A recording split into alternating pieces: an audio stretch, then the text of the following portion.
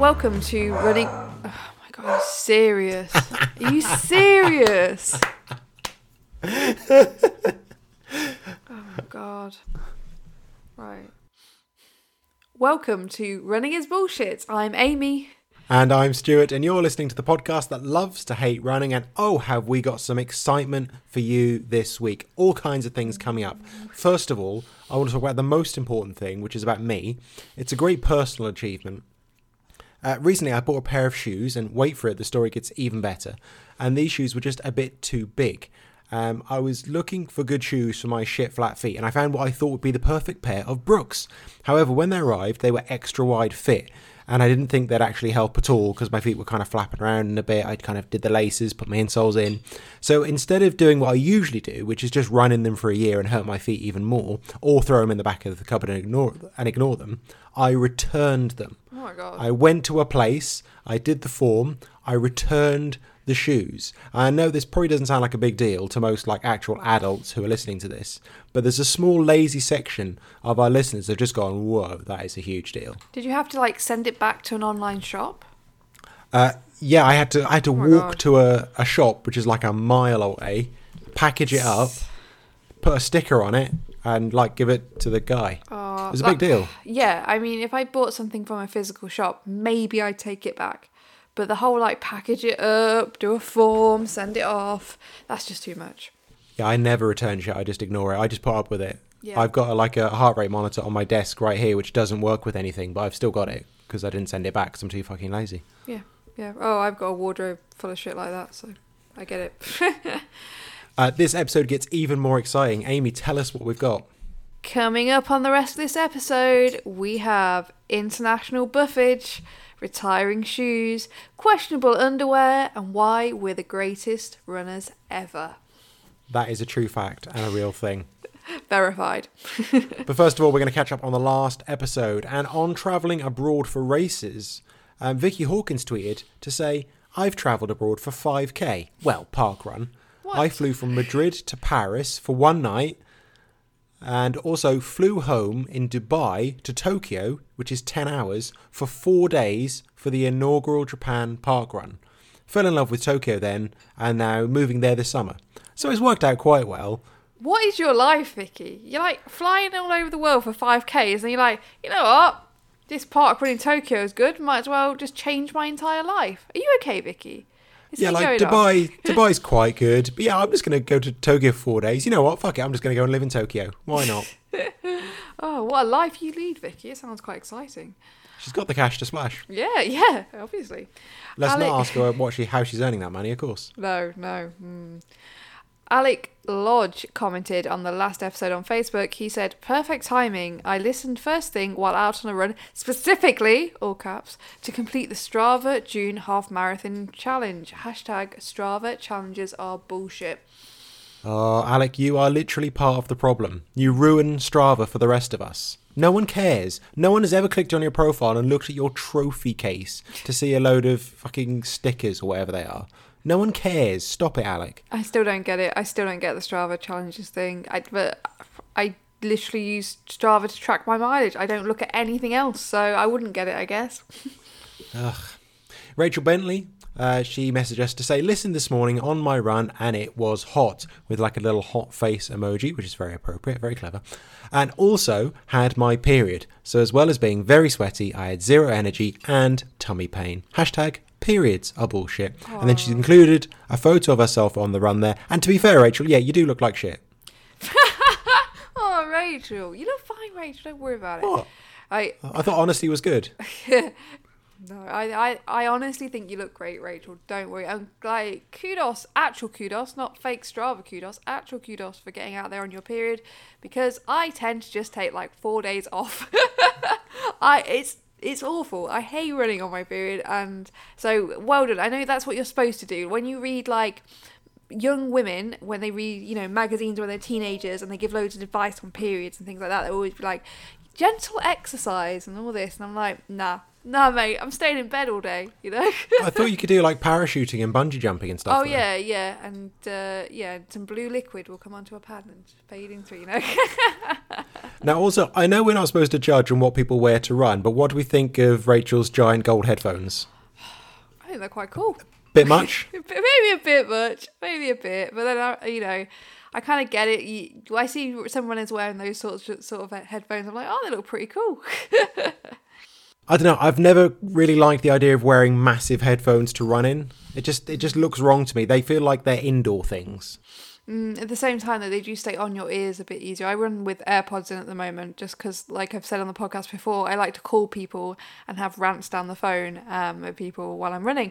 So they work quite well for that purpose, but they are a bit fiddly. I have had them fall out my ears a few times, so I kind of get it. Well, we've also had Running is Bullshit in another language. So thank you very much to Provincias O'Keefe. Amy will now hit us with some Irish. Oh, you know what? So you've put it in there how to pronounce it phonetically. I'm still going to fuck that bit up. So yeah, that's the joke, Amy. Yes.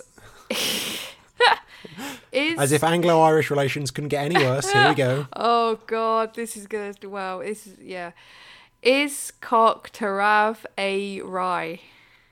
Thank you so much. That was worth it, wasn't it? Oh, I'm so sorry. Can I just say sorry to all the Irish speakers and all the citizens of Ireland? I am sorry.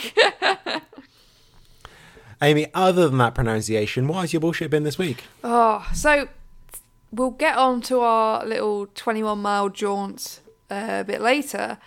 Tease. Yeah, foreshadowing there. But since then, which was 2 weeks ago, I haven't really ran hardly at all. I've done a couple of runs. So first off, I was knackered after that run. Like I felt like I think it was the elevation that just did me in. I think if we were doing 21 miles flat, I would have been okay. But like, it was the elevation, and I was tired in the same way I was tired after the ultra.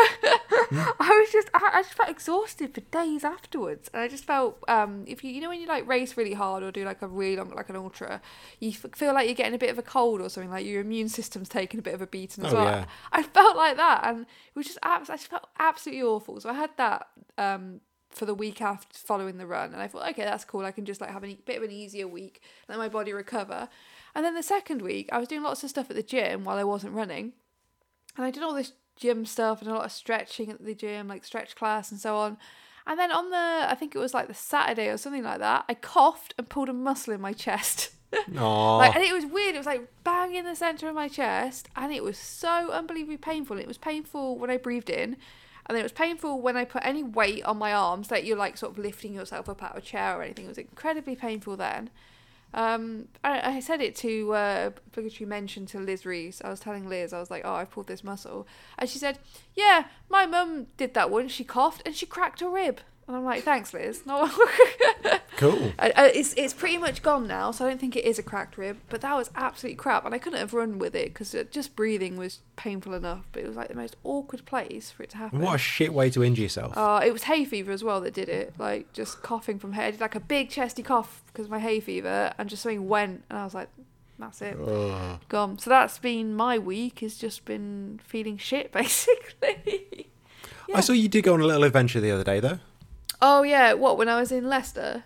Mm-hmm. Yeah, I went to Leicester to visit some family. If anyone's from Leicester, you'll perhaps know Watermead Park, which is a very nice little park, as the name suggests, with lots of lakes. Did get lost several times Of course.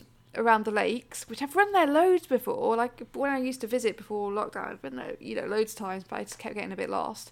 The other thing was, right at the beginning of the run, I didn't want to eat my flapjack before I went out because it was like 6 a.m. and I wasn't hungry. So I took it with me and I was eating a bit and I fed some ducks in the river and they followed me for about a mile. A whole crowd of them just followed me along the canal. Like just because I give them one bit of flapjack, and I was like, back off guys, chill out, Watch out, you're going to get into that whole debate now of whether you should feed ducks or not, which gets fierce on Twitter. People go crazy about this. I've just realised that because I did say I fed them some flapjack. It's probably not best to feed them really sugary flapjack. Can I just add, this is not related to running, but literally an hour or so before I came on the podcast, we had to rescue a pigeon from our terrace. Oh no. So our cat was like at our door on our terrace, and he had a pigeon in his mouth, and I was like, oh God, he's killed a pigeon. I think I said on the last podcast he'd killed something or he caught something. I was like, oh, he's killed a bloody pigeon. And then the pigeon was still alive, but it seemed to have hurt its wing. well, trying to pick up this pigeon in a towel and put it somewhere. And I'm like ringing the vets, and the vet's like, no, we can't take it. I'm ringing like Pigeon Rescue, and they're up in Caerphilly.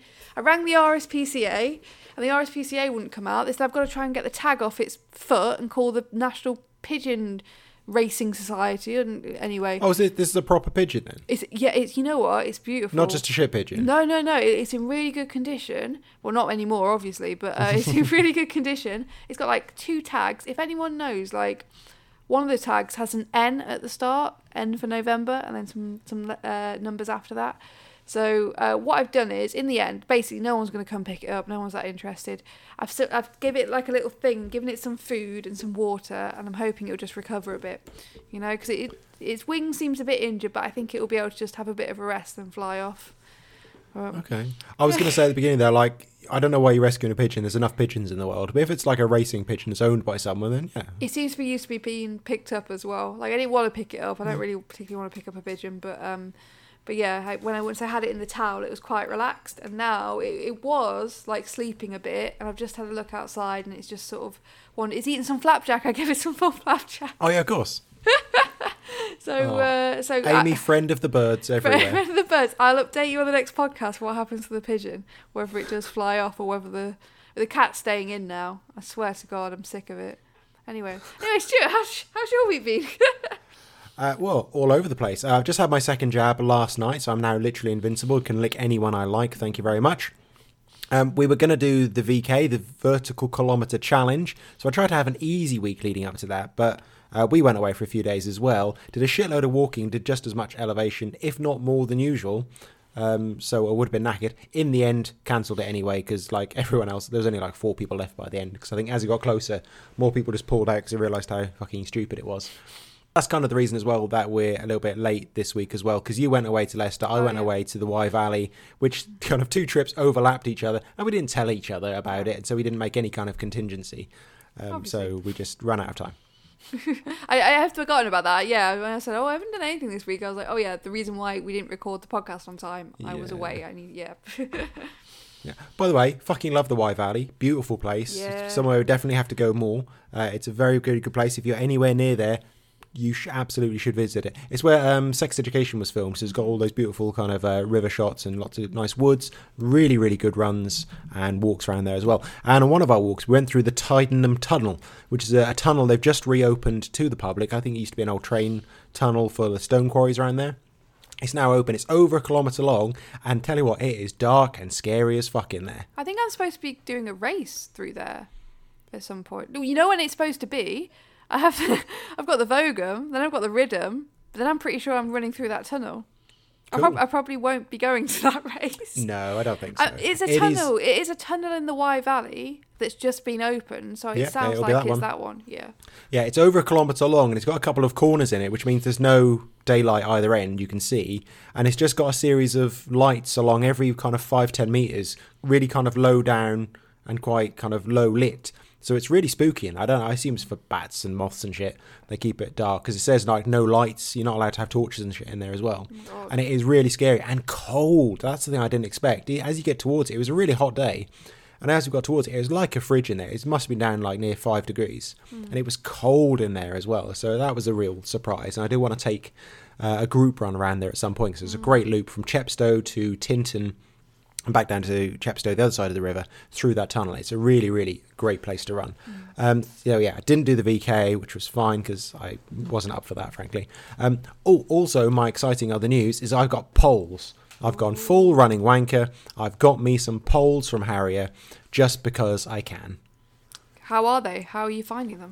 Do you know, I really like them, actually. I've only done like one kind of little walk with them just to test them, but straight away you can really feel a difference with them. You know, it basically just moves a load from your legs onto your arms. Really, it just kind of spreads out where you're doing that work. And I kind of bought them because I want, because I'm doing this ultra, I'm going to be out for hours. Any kind of help, I think, is a good thing. I think that'd be great for you as well, because your Vogum target is like 10 hours or something. It's a long time to be on your feet. And I just think anything you can take off your legs and spread around onto your arms instead, it makes such a huge difference. I mean, that was when I did the Vogum last time. I was out there for, I think, almost 14 hours. It was a long time. And there was a lot of walking. And it was my feet that hurt the most. My feet the days afterwards were in agony, and not like injured, just aching, just because I've been on them so long. It was, and towards the end, I think I've said this before, but like towards the end, I couldn't walk. I had to run towards the end, albeit very slowly, because I'd obviously been using whatever muscles in your feet you use more to walk than run. Those were the ones that were tired, and by running it sort of took the tension off those. But yeah, that was the worst bit about the ultra, was my feet were just in agony. Yeah, so I would recommend to anyone again, and even if you're going to look like a wanker.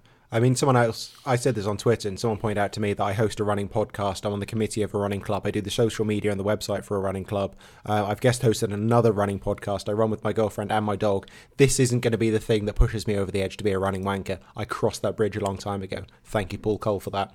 But if you know someone with poles and you're not quite sure about them, I would say borrow them and just have a go. So I've watched lots of videos of how to use them and stuff, and it is surprising, even just like on a short walk up a hill I did, it's surprising what kind of difference that it makes. And the ones from Harry were only about 40 quid as well. Shout out to Harrier there again. Of course, this is just what we always do now. Yeah. So, Amy, moving on to our main feature of this podcast. Amy, when we talk of great runners, we think... In Britain, we think Damien Hall and Nikki Spinks and Kilian Jornet. And now we will have to add ourselves to that list, as we are officially the fastest runners ever on a route that I added to the fastest known website. It counts. I was going to say, are we still the fastest runners? We'll come to that. We finally managed to run the Penrhys Pilgrimage Way after banging on about it for 6 months. We did it together with a clubmate of ours, Michael Dark. Frankly, he is the real hero for putting up with us for most of a day. I mean, it was a big day. I mean, start at the beginning, and we had to sort out doggy daycare. Oh, and the like endless texts from me that were paragraphs long of how to look after my dogs. Because in the end, my girlfriend Holly looked after. She was being at home anyway with our dog, so she took your dogs for you as well. And yeah, you just all these back. Oh, and by the way, they do this. Oh, and then if they do this, don't worry about that. Oh, but then they sometimes do this as well. The thing is, it made it more complicated because Pippin was in season. So I was like, yeah. You know, be careful with Pippin. You may have like a whole herd, a whole pack of dogs following you around. So just be careful with her. But apparently they behave quite well. Yeah. You know, Finley might drool all over your car, but that's okay. It's just drooling. It's not pee. I went to hoover the car a little while after that, and I think most of Finley was still in there. His hairs are that should have been in the warning. It was like, Jesus Christ, he's been to the groomer as well. He has had his undercoat taken out, and it is still coming out. So, yeah. So that was a complicated way to start the day. We had to drive down to yours for like 6:30 in the morning or something to pick you up and the dogs, and then us to get dropped off at the start point. And then Mike was late, which... I mean, fair enough. I think there was a traffic accident the night before or something like that. But, you know, I had to wait around a little bit at the cathedral. Oh, by the way, we started at Llandaff Cathedral in Cardiff. Have you seen they've painted their steps up to the pavement in rainbow colours for Pride Month, apparently. That's nice. I did see that posted on like the official Facebook, and I'm like, I wonder what the comments will be like. Haven't seen anything bad yet. Although someone pointed out they painted it in 7 rainbow colours, which is not the Pride 6 colours of a rainbow. So well, I'm putting that down to being an innocent mistake. They tried. They mean well. Yeah, I can see why you'd make that mistake, but you know, it was close. But good for them. We started about 7:15 in the morning. Yeah. We did a little bit of this last episode. We had those kind of few recordings. We had it in there of Amy being really grumpy. The first bit was all fairly easy because it's all bits that I knew really well because it's kind of near my house. All nice and surprisingly dry. Mm-hmm. There was a lot of, the only thing that I found, this is why I wouldn't have been able to do that route on my own, there was a lot of like weaving in and out. Like what you think would just be a direct route, you were like, no, you have to go down here and under an underpass and across the road. So that's the only thing I found that was, if I wasn't with you guys, it would have been a no-go. Yeah, there were some strange kind of corners and things and that, but again, it's like a really old pilgrimage route. But I suppose they have to do their best to recreate it with the roads that there are now, I guess. So it's quite tricky to squeeze it all in. It could have been 10 miles, that route, I reckon, if you went as the crow flies. If you just ran across it rather than going back and forth and up and down. Yeah, but it would have taken a lot longer as the crow flies, like going across roads and through people's houses, which you probably can't do, really. No. So we got out onto the edge of Cardiff and through Penturk and Craiger onto some nice like sheep fields, and that was all very nice. And then as we got past Craiger, which is the very outskirts of Cardiff that no one in Cardiff knows is part of Cardiff, we got out onto all new trails and paths. There's all bits that I hadn't done before. So from there, that's when we started to get lost. Yes. We saw lots of nice sheep though. Speaking of sheep, I said last podcast that I would kill a sheep, and I would if I had to, but we met some really friendly ones. I even got to stroke a lamb's head. Yeah, they were very lovely. Like you say, you don't want to kill a sheep, No. but you would if you had to. I'm just putting it out there. If I had to, Yeah. I would not hesitate, but I didn't have to on this run, so it was all Gucci. Yeah, it's fair to say the path in most places was not well marked. That was a bit unfortunate. But as it turns out, afterwards, I did speak to the founder of the path, the person who's in charge of the path and the way. And they said that apparently the council there have a load of discs ready to go up, but because COVID hit, they just haven't put them out. So they're in a warehouse somewhere. And eventually, I think they are going to walk it a few more times and plan out where to put the discs so people can follow the path a lot better. Because some of them were already broken. They've only been there, I think, a year or so. But it was a very tricky one to navigate. Definitely, yeah.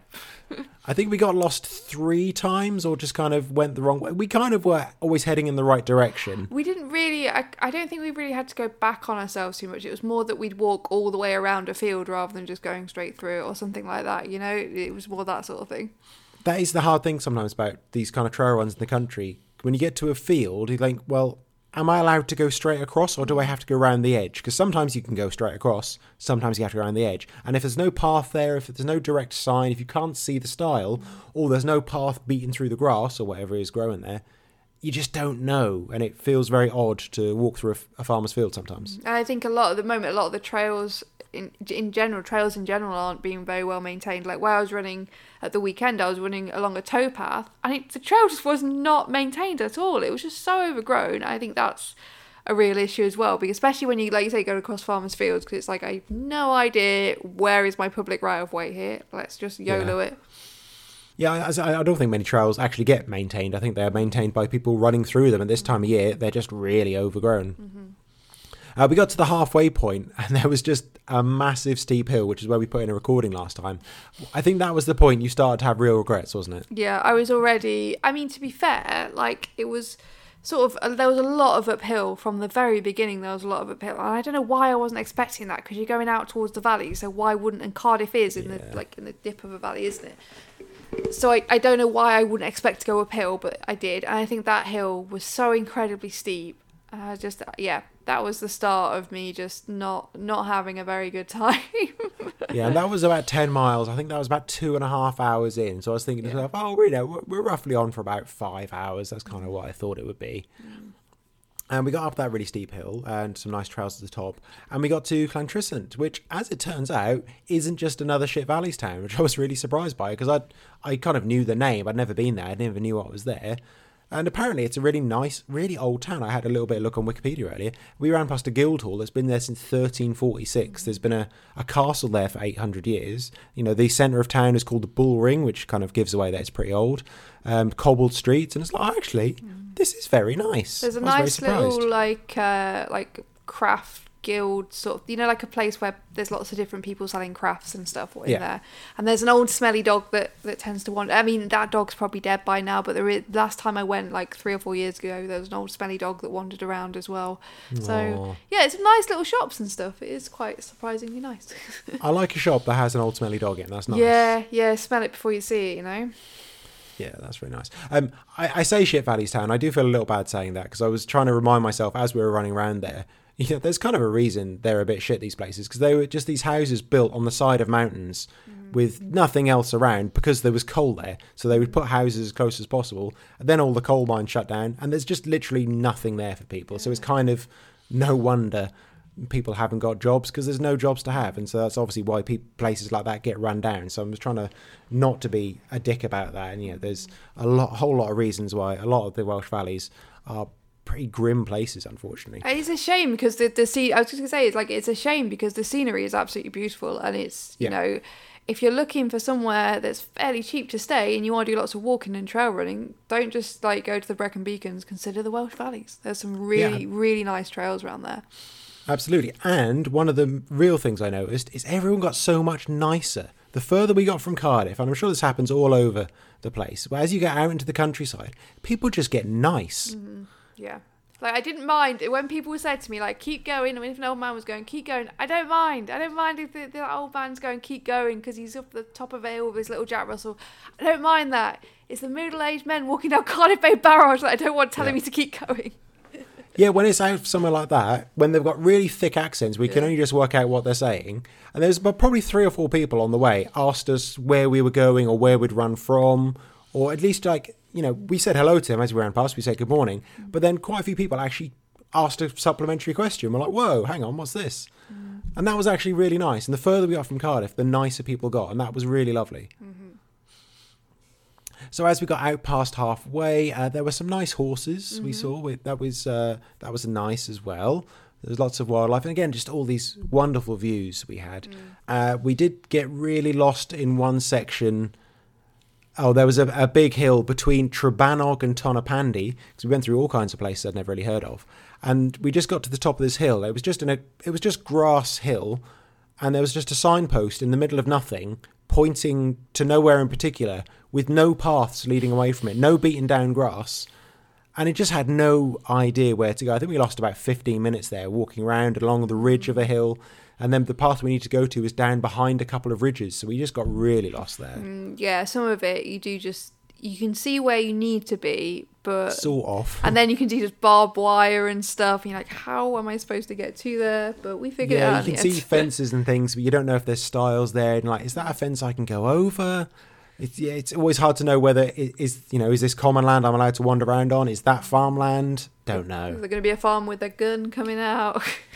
Yeah, it gets tricky around there. But then the best bit of the whole run, as we got to 32k, we got to a hill, and it started off right at the bottom. I think we crossed a river or railroad track, and then there were some steps, and then there was a street.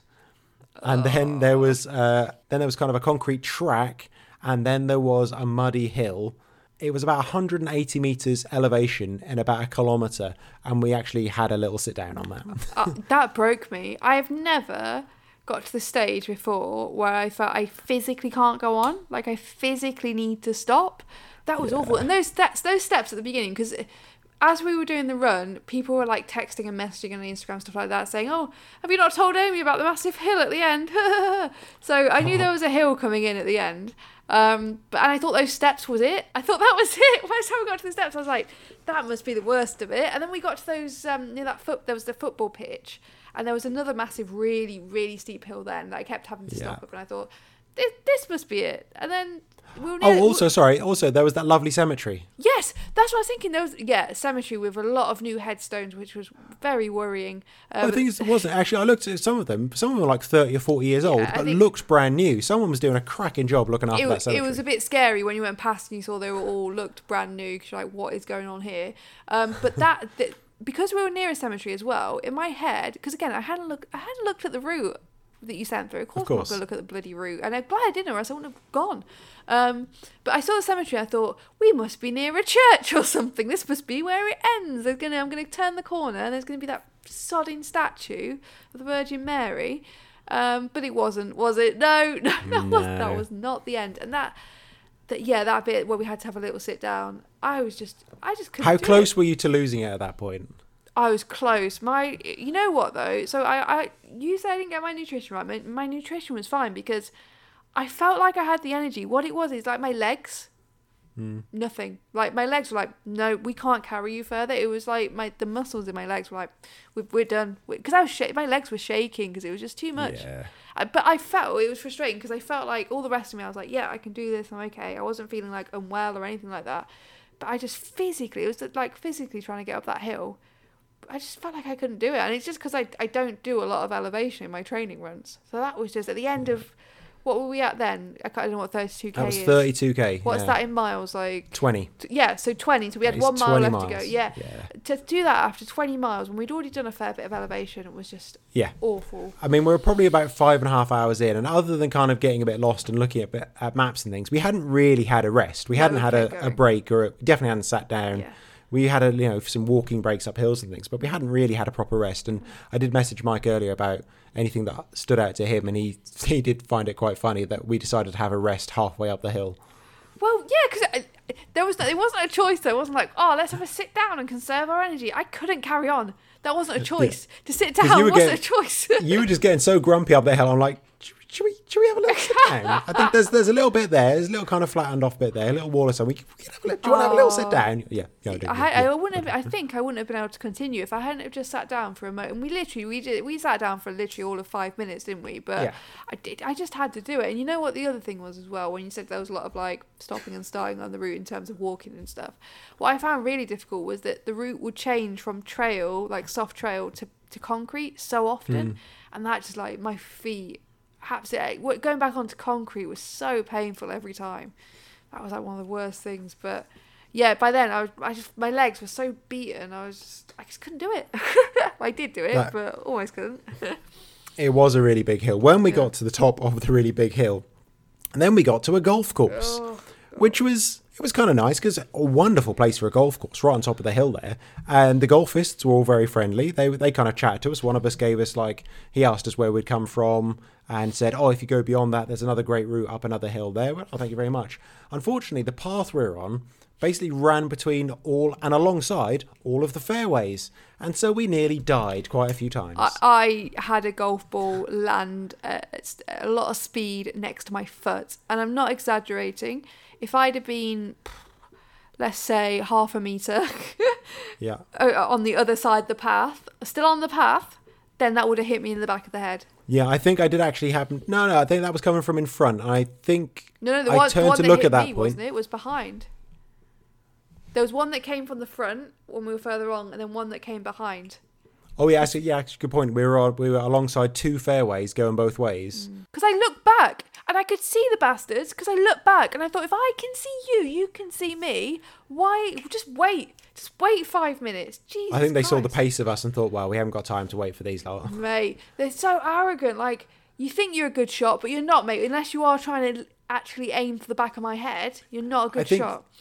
I think, unfortunately, from their point of view, going both ways, we were kind of to the left of them, which it feels to me as not a golfist, if you're going to shank the ball, it's going to go to the left a bit.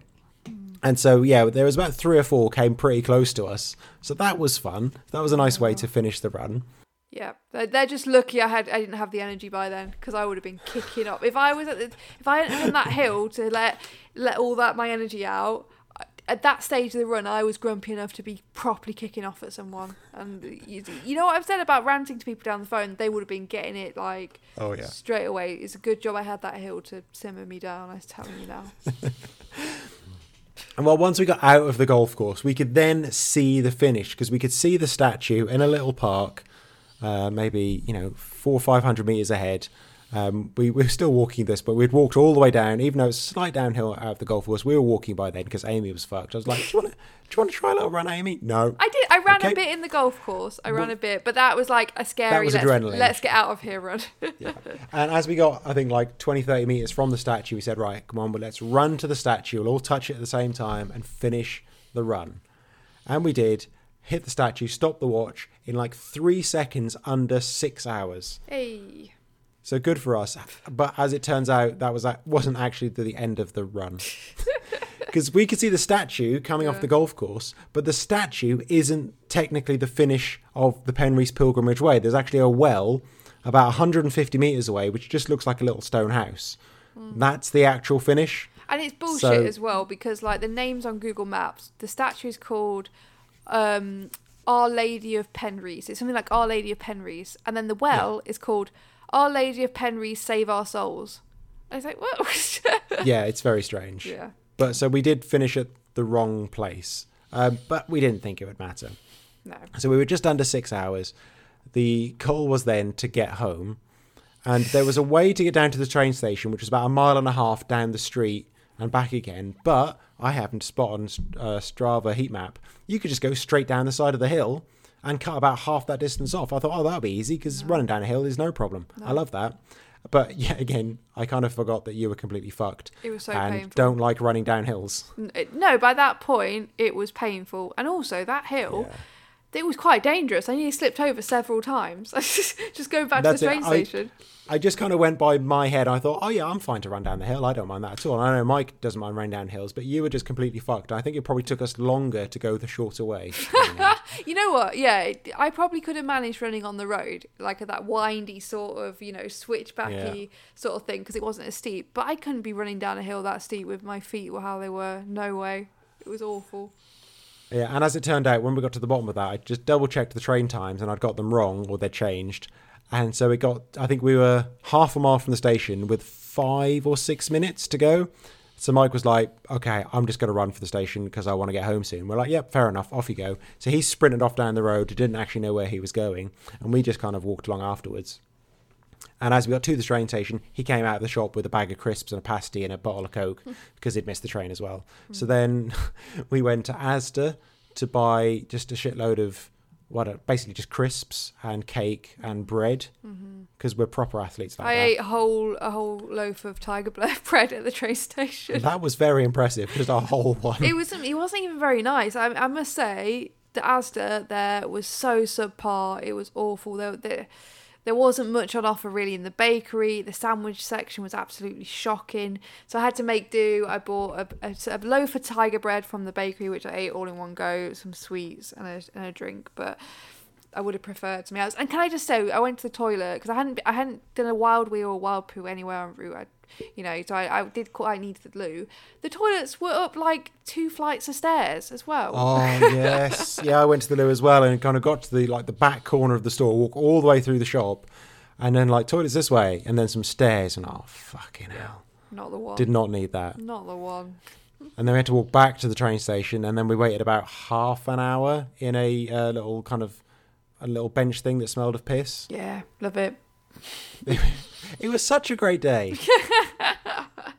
Yeah, but I you know what? I want to do it again. Like, as soon as I got home, I was like, oh, I should do it again. That's the bit that I cannot believe. You were so fucking miserable. You hated it so much. And then, the day after, you say, yeah, I'll do that again. What? I feel like I've done it once, and it's like training to do it again.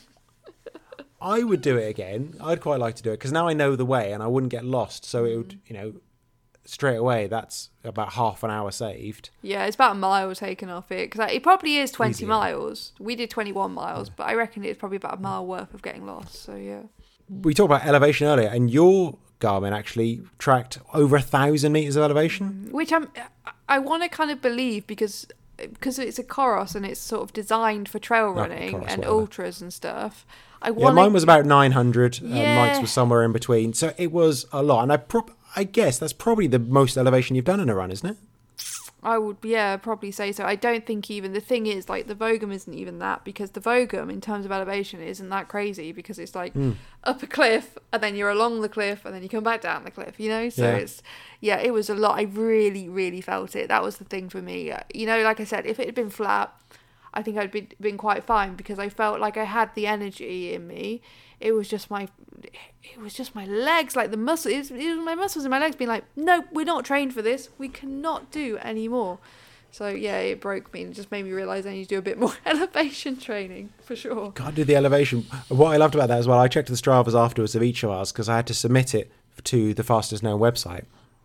And my favourite thing was the relative efforts for each of us.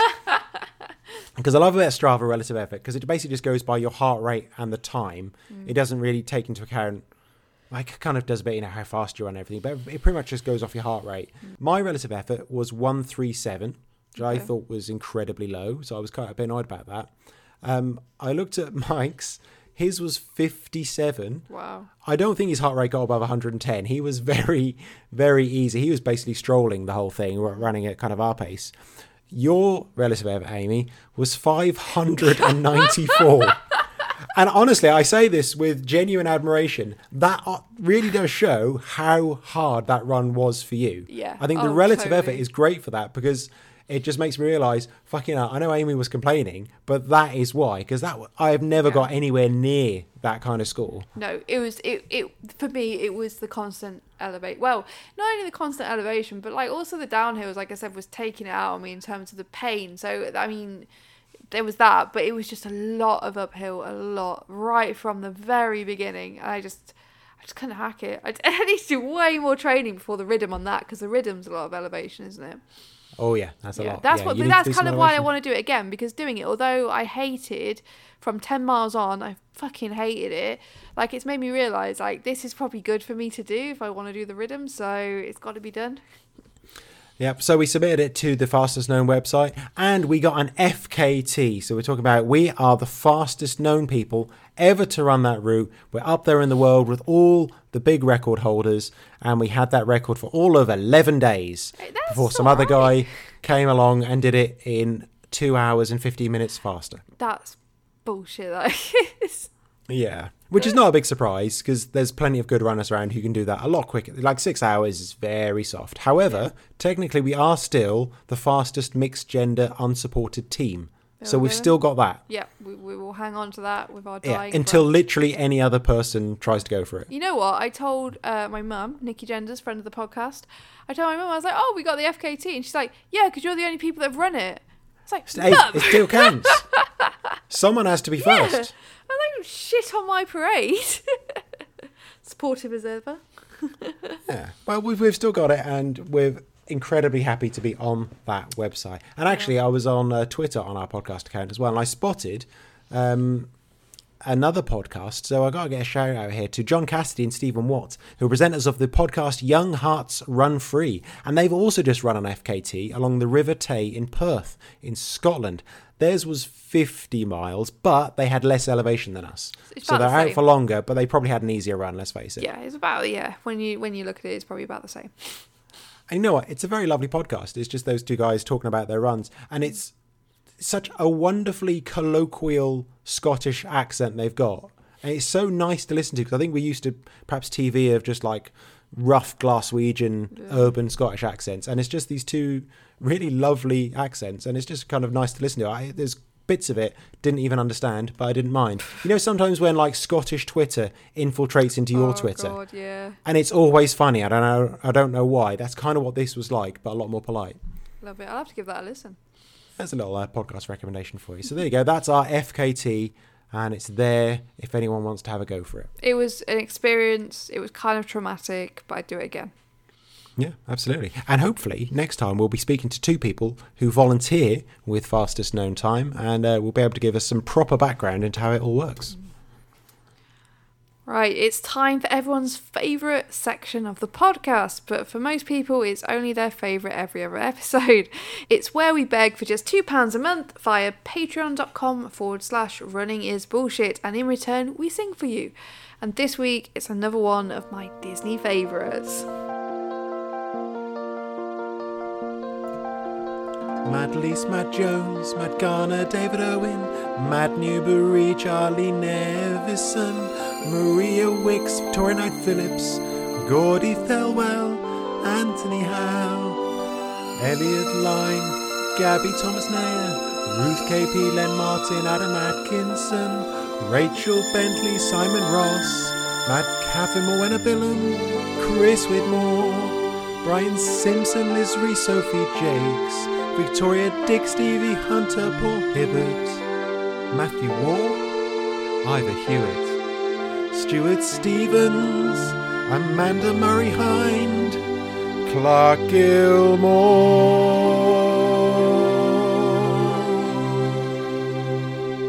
Angela Foster, Swales, Rich Skirm, Sam Wally, Neil Denton, Kirk Shepherd, Tim Hughes, Lisa Gibbon, Karen Hamilton, Jay, Jules Atkinson, Matt H, Penny Simpson, Julia Page, Hugh Phillips, Ian Hales, Carl Fleming, Debbie Hurley, Bernadette McCarthy, Nikki Genders, Jonathan Carter, Rob Smith, Dave Sinclair,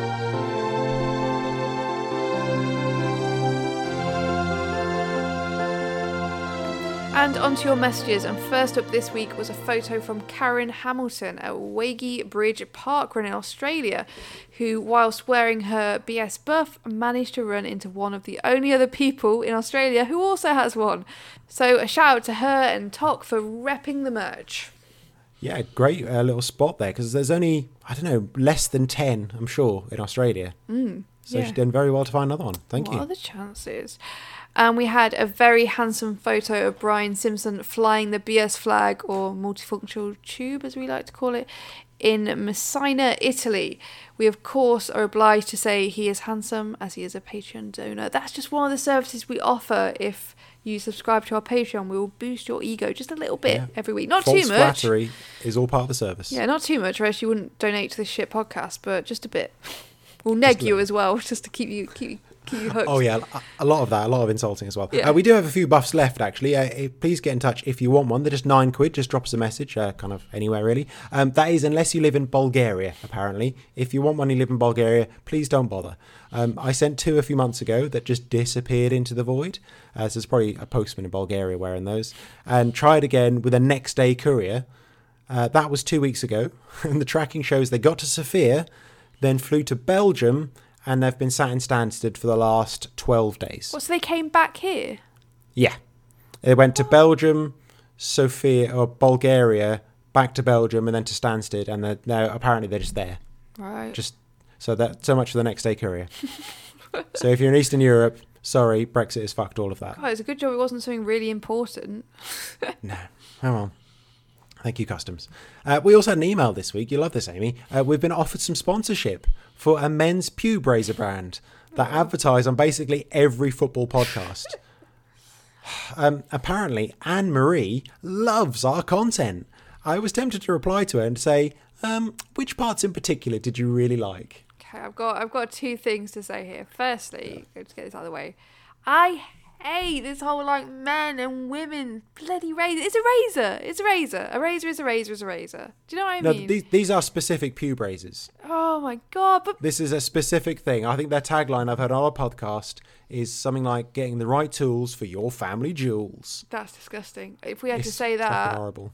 No way, vetoing that. But women also have pubes down there, and some women also shave down there. So I don't understand why there needs to be this segregation. Like, I hate it. And the fact they advertise on football podcasts, They do, yeah. Like, lads, shave your pubes, you know? Yeah, it's that and like beer subscriptions as well. Oh, gross. And the thing is, like, the other thing I wanted to say is, Anne-Marie, I really hope you're not an actual legit listener who's really into running and just happens to work at this company. Because you imagine her just sat crying in a car right now while she's out on a run. Like, I just wanted to reach out to my favourite podcast. I'm sorry. I mean, like these razors, the adverts, I hate them so much. Yeah. I got a subscription to a football website, so I don't have to listen to those adverts in the podcasts. Yeah. That's how much I don't like the adverts. I hate stuff like that. And I hate it when it's like, this is my very specific hate. But when they have to, like, if they're like trying to sell men, like, hygiene products or grooming products, they think they have to try so hard. Like, yeah, this is really manly. It's not just a girly thing to shave your pubes. You can be a man and do it and watch football and drink beer. Like, just chill out, man. Chill out. Just sell a razor. It doesn't matter. We're gonna come to something a bit like that later on. Okay. Oh. It's wonderful. Also, something we wanted to discuss this week is I spotted a discussion on Facebook the other day that I just had to open up to our listeners, and it's what I thought was a very straightforward subject, which is, what do you do with your old shoes? Now, I had to ask because I saw a comment from someone who said they never throw out a pair of shoes that have run a marathon. And someone else said they have 16 pairs of shoes in the hall, some that get used and some are retired. Amy, have you ever retired your shoes? Yeah, I have. I don't call it retiring my shoes because I think that's a bit mad. But yeah, if usually my shoes get a hole in them in the sort of upper, that's when they usually get retired. If it's a big hole, they get put in the bin because they're of no use to anyone. But if it's a little hole or it's something else to do with the structural integrity of the shoe, I tend to just wear them casually. You know, but 16 pairs of shoes in your haul, that is too many pairs of shoes And in just your haul. the weird sentimentality of never throwing out a pair of shoes that have run a marathon. I mean, what are you doing with them? Are you putting them on a shelf? Are you like dusting them every week to make sure they stay pure? And when people come round, they can say, look at my shoes. They have run a marathon. I'm like, to be honest, these days, a marathon's not a huge deal. Every fucker's run a marathon these days. I mean, when I eventually replaced my trail shoes, partly because they had a hole in them, but also I thought, you know what, I ran my ultra in this, I did all my training in these shoes, they probably need replacing. Yeah. And that's only because they got a hole in them that I realised that I've probably run too many runs in them, and I bet the soles are like nothing now. You have a very small reflection to say, I did all that running in these. Oh well, in the bin they go. Yeah. Yeah, Well, it doesn't. Yeah, you get through so many shoes. I'm not really sentimental about it. I just sort of wear them out when I'm walking the dogs if they can withstand that. If they haven't got a massive hole in the. That was the other thing about the run the other week at the Pilgrimage Way run. I had a massive hole in my shoe. Oh yeah, actually, yeah, we both fucked our shoes completely, didn't we? Yeah. They were right at the Yeah, end yeah. of their lifespans, and I think both are going to need to be retired now. I know, and my toe hurt. I almost gave myself like a toe injury because my toe was going too far beyond the toe box of the shoe. It was like sticking out the hole. That really hurt. But yeah. Well, we had loads of responses on social media to this, and just today we had a message from Juliet on Instagram who just literally held a retirement party for her first pair of shoes. No. She baked cakes, she made a playlist, and got the shoes a crown to wear. Amy, you can click on the link there to see what we're talking about. And you know what? Actually, I've completely swung around, and I think that's adorable. It's her first ever pair of shoes. She's having a little party. She's obviously in lockdown, has got nothing better to do. Good for her. I think that's lovely. I've changed my mind completely. That's kind of sweet, kind of mad. And that's why I like it, because it is kind of mad, and that's not in a nice way. It's the effort. You have to, if you're going to do this, you have to go all out, or else you'll just be seen as completely mad, I think, you know? Well, I messaged her back and say, well, hopefully this is the start of a tradition. You have to do this for all of your shoes now. Yeah, you don't want to feel left out, right? So from the replies on social media, the standard pattern seems to be once they're worn out from running, they get used for walking, and then maybe for gardening, and then binned or recycled. Yeah, a lot of people came back with some kind of variation of that. I did like Chris Fall, who spelled this out nicely with his life cycle of a running shoe. So it's first of all used for running, and then complain they've lost their cushioning, but maintain when asked they've still got a couple of 100 miles left. Then they retire to gym shoes, but you never actually go to the gym in them. Then you retire them to everyday shoes, and then bin them when they become so manky they're a biohazard. And of course you keep the boxes. No, Obviously. Chris, don't keep the boxes. Yep, keep the boxes. Oh, I like that. That's a good. It's like the circle of life, isn't it? That's what Elton John was writing about in Lion King. Probably, yeah. Chris's shoes. I used to be a keep boxes kind of person because they might come in useful, but I got shouted at a lot and they all got thrown away. And now I've swung around. Get rid of the boxes. You're not going to use the boxes. You know what? The other day I threw away a load of shoe boxes, and today, what did we need for that bloody pigeon? A shoe box to put it in. Did you? Yeah, just make it a nice little bed so it was comfy while it recovered. Okay. It had to sit on the cold hard floor. That poor thing. I suppose you are a friend of the birds. You should expect these kind of things. I know. I should keep shoe boxes specifically for that reason. And what I found really surprising as well on all of these replies was just the amount of shoes that people had. Brian Davis has 7 pairs in rotation. Gabby Neer has 8. And she even broke it down to light trails, sticky trails, hybrids, light trails 2, and 4 different road shoes, bouncy ones, light ones, club run ones, and the good pair. That is too much work. That's too much to think about. It's very ominous, the good pair. We only bring these shoes out for special Oh, these are for occasions. best. I will say, I usually only have 2 pairs of shoes, one for road and one for trails. However, in, my usual thing where I just blindly buy a pair of shoes online, I kind of did that when I had to replace my shoes with the hole. You know what? My shoes had a hole in. Holy shoes. Pilgrimage Trail, religion. Whoa. I missed a good pun there. I missed a really good pun. Anyway, so when I had to replace my shoes, I blindly just ordered another pair of similar ones, and the cushioning's not all that. So I may be getting another pair of shoes for longer runs and a pair of shoes for shorter runs.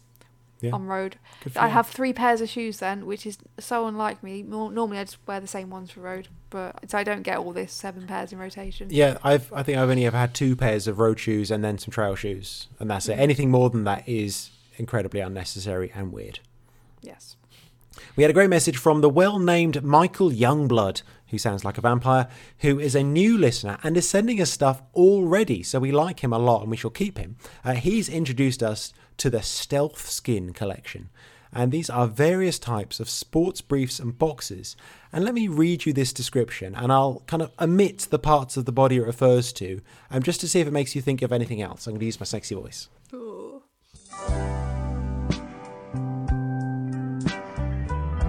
Our Dominate cut continues the zero friction technology with a reinforced band to balance the longer length. Oh no. This is the style for those who experience ride-up or chafing. As part of the Dominate collection, you'll experience the Featherlight's barely there feeling that only Stealth Skin can give. It has an 8-inch inseam and fits true to size. I hate it. I hate it. Now, Amy, I know this isn't perhaps your area of expertise, but No. they've got that marketing stuff from a condom, surely. I hate it. I hate everything about that. It's something very visceral in me is disgusted and repulsed by Amy, the wording. You're going to love it even more, Amy. Have a click on that link and just have a look at the images on the website they've used as well. I don't want to see it. Oh God. Oh my God.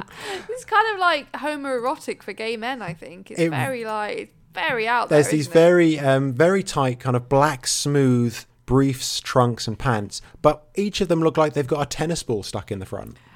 It's like something you would see in like a softcore gay porn magazine, isn't it? It's very homoerotic. The models are like bodybuilders, like mega Yeah. hench in like kind of twisty, kind of really tense positions as well. And it's like just the bulge in them is amazing. I hate it. I hate it. They're very expensive as well. They are. I feel like this would be like some weird sort of fetish thing. Do you know what I mean? I don't think people are going to be running in them. I feel like this is something very specific, a very specific category. And referring back to what you mentioned earlier, they also sell a face mask, which, because it's being marketed at men, is called a Stealth Shield Pro. I hate it. Pro. I hate shit like that. God. It's a face mask. God. Don't even. You know, I'm not going to carry on. I'm not going to carry on with it. I hate it. I hate stuff like that. Ugh. Anyway. You're washing your hands of all this. Yep. Well, please don't forget to get in touch with your running bullshit. If you see anything else running related that will disgust Amy in such a visceral way, please search Running is BS on Twitter and Facebook and let us know why you particularly hate running this week. We always love to hear it. Bullshit running news for men, just for men. Bullshit running news. There's gonna be beer, football, and tits. There we go. Nice. I'm trying not to pull any muscles in my chest while I'm coughing. Yeah, careful. You've been watching Euros adverts because that's basically what they all are. Yeah. Now, there's been some kind of really weird doping news from the US as Shelby Houlihan has tested positive for the steroid nandrolone, but claims it was from a pork burrito she ate the night before the test. Now, apparently this is a legitimate potential source of a false positive test from pig offal, but despite a toxicology report to show she hadn't been using it regularly, the Court of Arbitration has upheld the ban of 4 years. And she's basically America's best middle distance runner, so this is kind of a huge thing. The thing I found most surprising about it was that she'd never heard of nandrolone. And that's bizarre to me because I've heard of it and I'm not a professional athlete. And I looked it up and nearly 50 athletes have been suspended over the years for this, including Linford Christie, so it's quite a big one. And it is a bit old school in terms of doping. How can she never have heard of it? It's her job to know the shit that she shouldn't be taking. And also, if you know that certain things can trigger it, like pork or whatever, don't eat those things. Why does she not know about the things that could trigger it? That's your career. Yeah, surely. well, again, she'd never even heard of the steroid. She had to look it up. And I just think that's incredibly irresponsible. That's kind of naive. is she a big enough deal to have like a dietitian and stuff? Oh God, yeah, I say she's basically Then America's why- one yeah. of their top runners. Then why isn't her dietitian warning her of these things, or her coach, or somebody around her at least saying like, "Oh, careful not to eat this, this, and that before a race because it could trigger these tests." Yeah. And it's just really strange. I know we kind of talk about doping stories sometimes, but we don't go too far into them because they're incredibly complicated and we kind of don't want to get into it. But this is just a really strange one to say you got a false positive from a burrito. You'd think in a way, if you were doping, you would have a better excuse lined up. Yeah. Oh, it's a burrito. Yeah.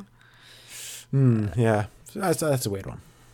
In other news, Benjamin Pachev has just run a half marathon in 1 hour, 6 minutes and 33 seconds in Portland, which is pretty impressive by itself. But what was really remarkable was that he was wearing Crocs. Jesus. And he's also run a 14-minute, 47-second 5K in Crocs and says that they're not that much different from racing flats. I'm so sick of the Croc stories. How are people running so quickly in Crocs? I guess he's just good anyway. And like he says, if they're just very flat, light shoes, they're not that different. Everyone hates Crocs. It's just one of those things that everyone hates. And I don't really understand why people hate it so much. I just don't wear them. No, just if you don't like them, don't wear them. Do you reckon he wears, like, I know they had that little thing for the ankle on the back, like the little ankle strap. Yeah. Is he wearing them with the ankle strapped in or over the top? Yeah, you definitely have to, yeah. Do you reckon? Because you see people were running in flip-flops, those weird bare feet flip-flops. So that's where my thinking comes from with that. I don't know. Well, they're probably like 20, 30 quid, probably a hell of a lot cheaper than racing flats. So yeah, why not? Yeah. It works for him. And just a little quickie to finish. Trees Not Teas, who we've spoken about before, are trying to crack America. And they've got a partnership with a kids triathlon event in Texas. This is the organisation that tries to promote, instead of getting a t-shirt at the end of a race, you can instead donate that money to plant trees instead. They're buying land in America to do that, same as they have in the UK. They've got land in Scotland, planting the right trees in the right places. And now they're trying to crack America. So good for them. Good luck with it. It's a really, really good idea. Like anything we can do to sort of offset all this waste, especially when they're giving away bloody t-shirts that most of the time don't fit you and you just chuck in a drawer. I think it's a really good cause. Mm-hmm. So Stuart, what have you got coming up next? For me, it's trails. Amy, you need to get out on the trails as well. I'm leading a group run this week. And then I'm going on someone else's next week where we're going to tackle one of the biggest sand dunes in Europe. I'm looking forward to that. I've only ever run down it. I've never run up it. So that seems like that's going to be a laugh. I've not done either. I've been to Merthyr Mawr a few times before walking, but I've never run it. So I can imagine it's going to be incredibly difficult. Yeah, it is a ridiculous one. So, that's what you're doing next as well then, I guess. Yeah, I'm doing it. I might not see you though, because I'm going along with a friend who's American, and we're having a 4th of July. She's doing a big 4th of July barbecue type thing. So, where are we going after that? You can come if you want. Yeah, I assume I'm invited. Well, we'll have to see. I don't know. Not more than 30 people, is it? So. I love how you said it. Oh, you might not see me because I've got a friend coming. What, are you going to avoid me? No. We're getting there super early. We're going to be up and down the sand dune before people even get out of bed. And then we're off to, set off fireworks and play baseball or whatever we're doing. Oh, well, I guess I may or may not see you then. Thanks. Maybe. Yeah, might do, might not. Who knows? Who knows where I'm going to be? Nobody knows. Well, if you have enjoyed this bullshit, you can visit runningisbs.com to see the show notes and the links from this episode and the whole back catalogue, as well as links to our Patreon, our merch store, and our social medias. Goodbye from me. Bye. See you later.